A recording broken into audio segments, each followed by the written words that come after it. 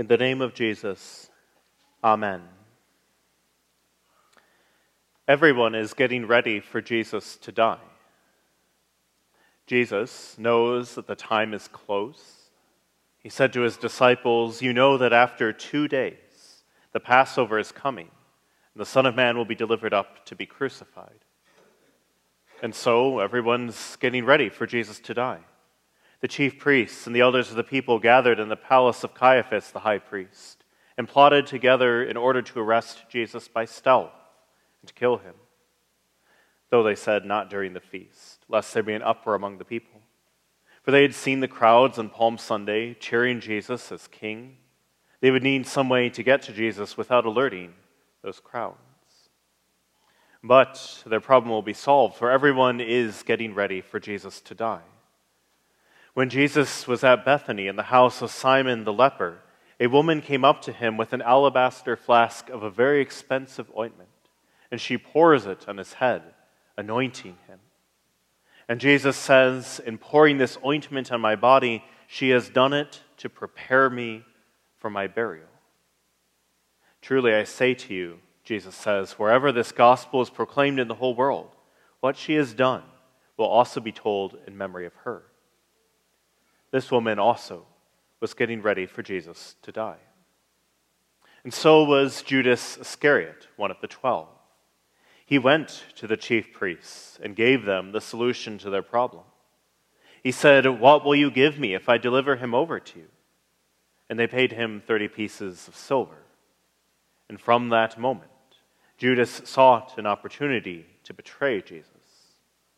Let that sink in for a moment. That in these final days of Holy Week, as they come to this holy supper that Jesus eats with his disciples, one of his own friends, his closest disciples, one of them is seeking to betray him.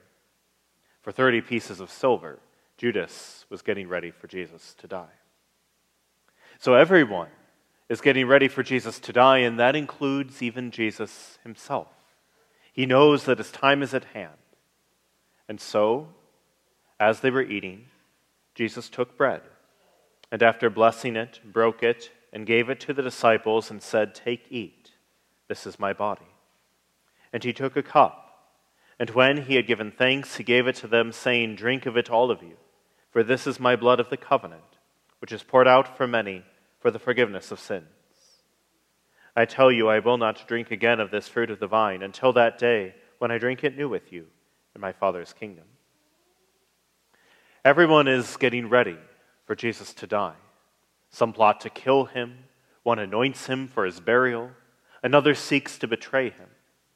And Jesus eats the Passover with his disciples, offering them his body and his blood of the covenant, poured out for many, for them, for the forgiveness of sins.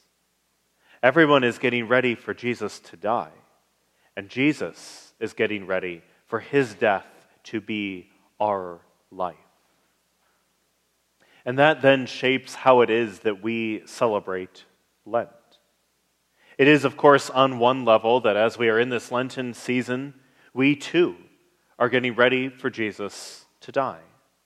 You know what comes after these 40 days, how we get to Holy Week, how you go from the entrance into Jerusalem on Palm Sunday to the upper room and the Last Supper, and then, yes, when Judas betrays Jesus in the garden, when Jesus is led first to the palace of Caiaphas and then on to Pilate, when he is crucified, died, and is buried.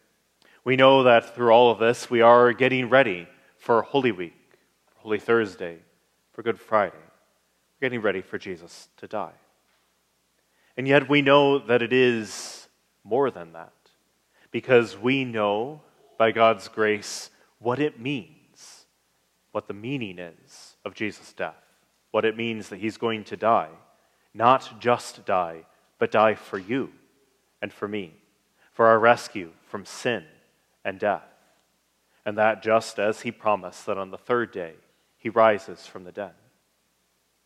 Now, of course, as we're going through this Lenten season, it's not that we're waiting for something that hasn't happened yet, but rather this Lenten season is a season of repentance.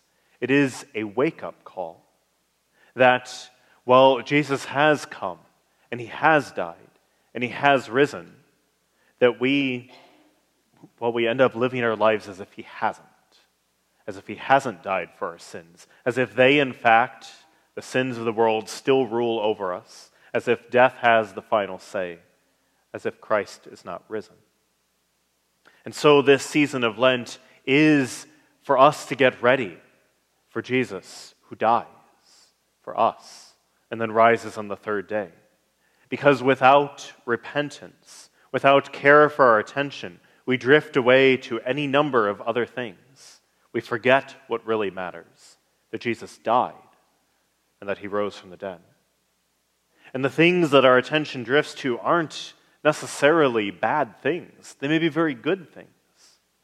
And yet, when our attention goes to them, we lose sight of what really matters, the death of Jesus. This temptation, in fact, this danger was present already in our reading. Everyone, I said, was getting ready for Jesus to die. Jesus' enemies were getting ready. The woman that anointed him was getting ready. Jesus was getting ready. Judas was getting ready. But you might have noticed that in the middle of the reading, Jesus' disciples, they got sidetracked. When the woman anointed Jesus with the ointment, the disciples saw it. They were indignant. "Why this waste?" they asked. "For this could have been sold for a large sum and given to the poor." The woman was preparing for Jesus' burial. The disciples were focused on charity. Even caring for the needs of the poor can be a distraction when we stop getting ready for Jesus to die. And most of us, if we're honest, get distracted by things far less worthy than caring for the needs of the poor. Notice then how Jesus responds to this concern that the disciples have. Why not use this money for some good, as they put it? He says, "Why do you trouble the woman? For she has done a beautiful thing to me. For you will always have the poor with you, but you will not always have me. In pouring this ointment on my body, she has done it to prepare me for burial." Jesus praises what the woman has done because she is focused on this, that the time is at hand. Jesus is going to die. And in fact, he says that as she anoints him for burial, she bears witness to the gospel. For the gospel, the good news, is nothing other than this, that Jesus is the one who dies. And everything else that we have in the Gospels, everything else in the Scriptures, doesn't mean a whole lot if Jesus has not died for us. Lent is a season of prayer, fasting, and also almsgiving, which is caring for the poor. You and I, in fact, do well if we sell some of the things we have and give the money to the poor. And yet the goal of almsgiving is not to reduce poverty any more than the goal of fasting is to lose some weight. Rather, denying ourselves and seeing the needs of the poor, the goal is that our eyes would be fixed on Jesus. That we would, in fact, take them off all of these things and focus on him. That we would be getting ready for his death, for his gift to us of his death and the Lord's Supper. And then also that we would be prepared to celebrate the Feast of Easter knowing what it really means, that Christ has died for us, that he has taken all sin and death upon himself, and yet he is now risen from the dead and lives. And everything that we do during the season of Lent is to get ready for this, that this is where our attention would be, on Christ who dies for us. That in repentance and faith we would come to the Holy Week, to Holy Thursday, to Holy Friday, to receive the gift of Christ's death for us on the cross, knowing that this is what changes everything. And we know this through the vision of the resurrection. The resurrection is not a different thing to Jesus' death, but it reveals what Jesus has done. If we just looked at the cross, we might think, well, that ended badly.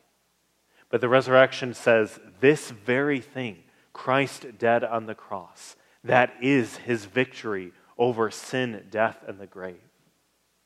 And that is good news for you.